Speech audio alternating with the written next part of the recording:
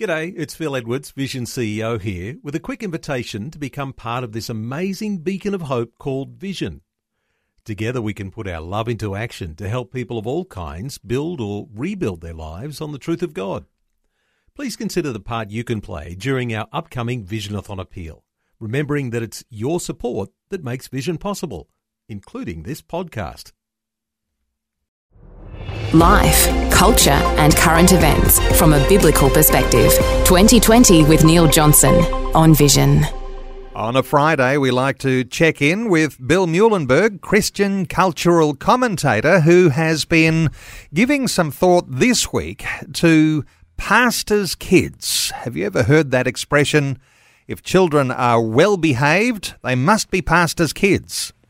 And if they're badly behaved, they must be pastors' kids. Well, let's talk about pastors' kids today. Some things that can go right, some things that can go wrong. Bill Muehlenberg, welcome back to 2020.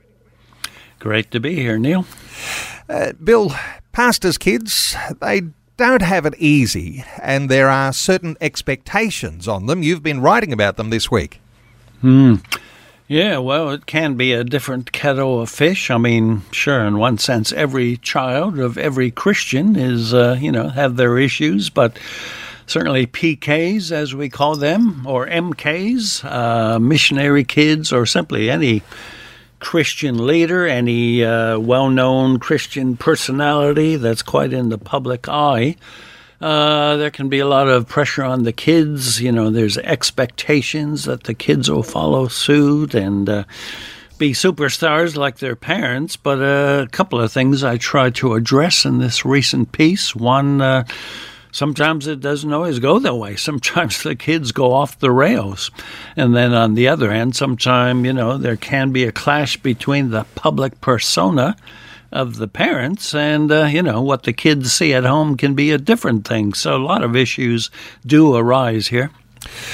There's a certain sense, isn't there, in which pastors' kids can be pointed in the right direction, but hey, they've got their own free will and they're navigating their own life, working out what's true and what's right and what's wrong. And in some sense, you've got to give them that little bit of extra leeway to perhaps even make their own mistakes. Any thoughts here?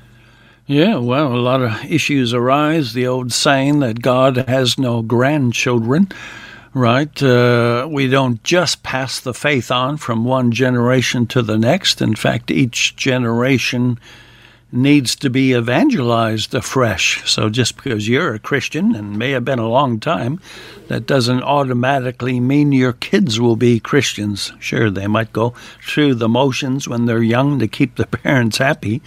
But yeah, as you say, they got free will, and we know of all kinds of stories of kids who did go off the rails, sometimes denied the faith or got into very sinful lifestyles, even in spite of having some very famous Christian parents. I guess it is most hurtful for the parents when you've got children who actually renounce their faith, the faith that they were raised in, and in some sense that may even be used as a little bit of a weaponized way of getting back at parents when there is some disconnect or bitterness within the family. So that's particularly hurtful for pastor parents. Yeah, quite right. And I know of some of these personally, and listeners probably do as well. In my article, I do mention one fairly famous example of this, a very sad example, I guess, but most people know of Francis Schaeffer. Him and Edith Schaeffer had the wonderful ministry, L'Abri in Switzerland, did so much for the gospel, for apologetics, for bringing the faith to culture.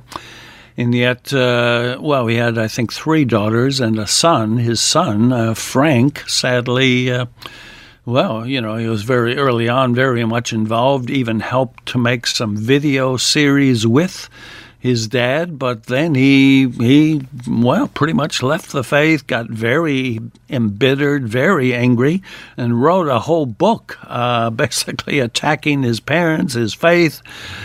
Said, my parents were crazy for God and they were almost con artists and, just a nasty work which, would kill any parent to have a book like that come out.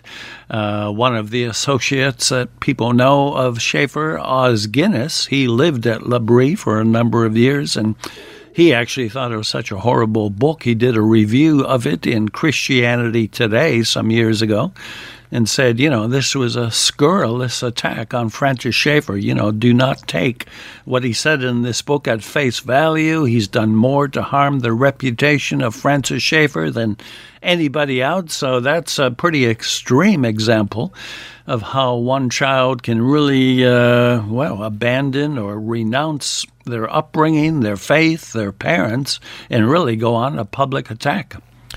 Oftentimes there's criticism of ordinary parents, especially if they are workaholics and they don't do what that fatherly, typically, duty is in spending time with family. Workaholic ministry parents has its own toll, and sometimes that affects children in a significant way. Yeah, absolutely. If there's kids who go off the rails, sometimes, the parents may have something to answer for. So a second, I think, pretty famous example I include in this article is, somebody, perhaps his name is not known, but everybody knows, World Vision. Everybody knows of Samaritan's Purse, at least Christians do. Both were founded by Bob Pierce. So you think, wow, he must have been an amazing Christian, an amazing father. He founded World Vision, did all this work for kids around the world. Well, here was a case of a daughter who also wrote a book, but this time not so much to attack her father, but to simply say it was tough, it was hard. She said, well, look, in many ways I was neglected. Bob Pierce was away 10 months every year doing all this great work around the world with World Vision, Samaritan's Purse, helping so many. But in this case, of course, the family suffered, the kids suffered. So she wrote a book, still loves her father, didn't attack him like Frank Schaeffer had done. So wrote a biography of him, but it includes warts and all, the heartache, the loneliness that she felt. Where's my dad? He's not here. He's been gone for months on end once again. So, that can be the other side. And as I said in my piece, for a long time, the Christian priority list pretty much went like this: God, ministry, family. But I think of late, a lot of people have recognized that a much more biblical list of priorities would go like this, right? God, family, ministry. In other words, family should actually take precedence over ministry. If you lose your family or alienate them, what good is your ministry going to be? In fact, there's a lot of warnings in the New Testament, certainly at least about elders and the like, leaders and Timothy and Titus. If you don't have control of your own household, how can you be good in the ministry? So it cuts both ways. You can have kids for whatever reason, using their free will, leaving the faith, attacking their families. But sometimes you can have, godly, loving, terrific parents fully up and into ministry, but sadly at the neglect of their own family. So there's, give and take on both sides of the equation here.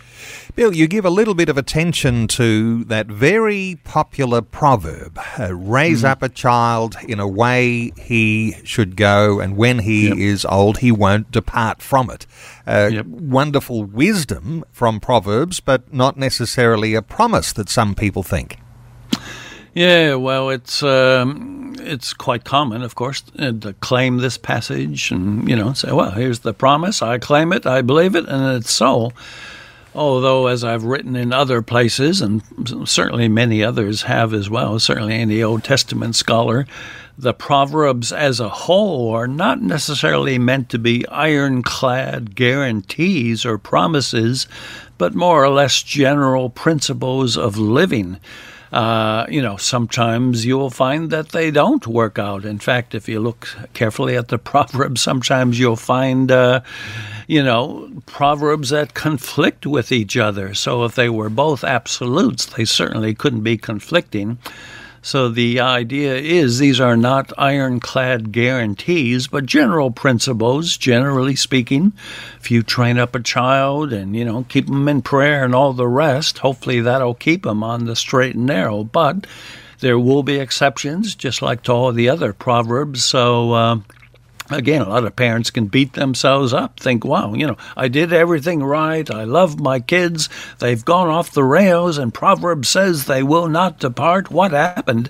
They can get quite a lot of guilt and a lot of condemnation when, hey, you may have done the best you can, as we said early on. Free will enters it. Kids can make up their own minds. Not every child will stay with the faith and with the family. So, sure, it's a great verse to keep in mind, but, we have to take the rest of Scripture, which does talk about the importance of each person being responsible for his or her choices. A reminder that things can go wrong, and often do. Families coming under attack, even from within. It reminds us, Bill, of a spiritual battle that we're in, and if you are in that sort of battle, it becomes a distraction to the ministry that you were trying to fulfill.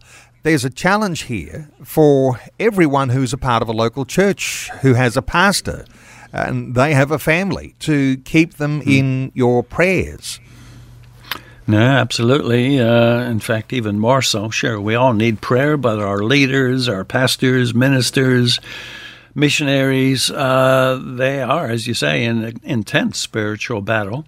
And I guess another part of the equation, as we do pray for our leaders, is what can often be an unhelpful situation where we tend to put them on a pedestal. We tend to elevate leaders to such high heights that nobody can really breathe that kind of rarefied air. Nobody can live up to those standards. And so if we forget that a leader is just as much a human as anybody else, well, it'll be even tougher on them to lead. And when and if they do fall, the crash will be even greater. We'll be so shocked and disappointed. Wow, how could this guy fail? How could he fall? Well, again, every one of us are fallen, finite, fallible. Even if we're saved by God's grace, even if we've been walking with Him for years, we're all still human beings who need God's grace every moment. So, we see leaders falling, often pastors going into sin and so on. So all the more reason why we should be reminded, let's keep them especially in our prayers. Well, the article we're talking about today, and I'll point listeners to it, on rebellious PKs and related concerns, talking church leaders and their families. You'll be able to find it at billmuhlenberg.com. Check out some of the other articles Bill has been writing this week too. Simply Google Culture Watch, one word, to find billmuhlenberg.com. Bill, thanks so much for sharing your insights with us once again today on 2020. Always a pleasure. Thanks for taking time to listen to this audio on demand from Vision Christian Media. To find out more about us, go to vision.org.au.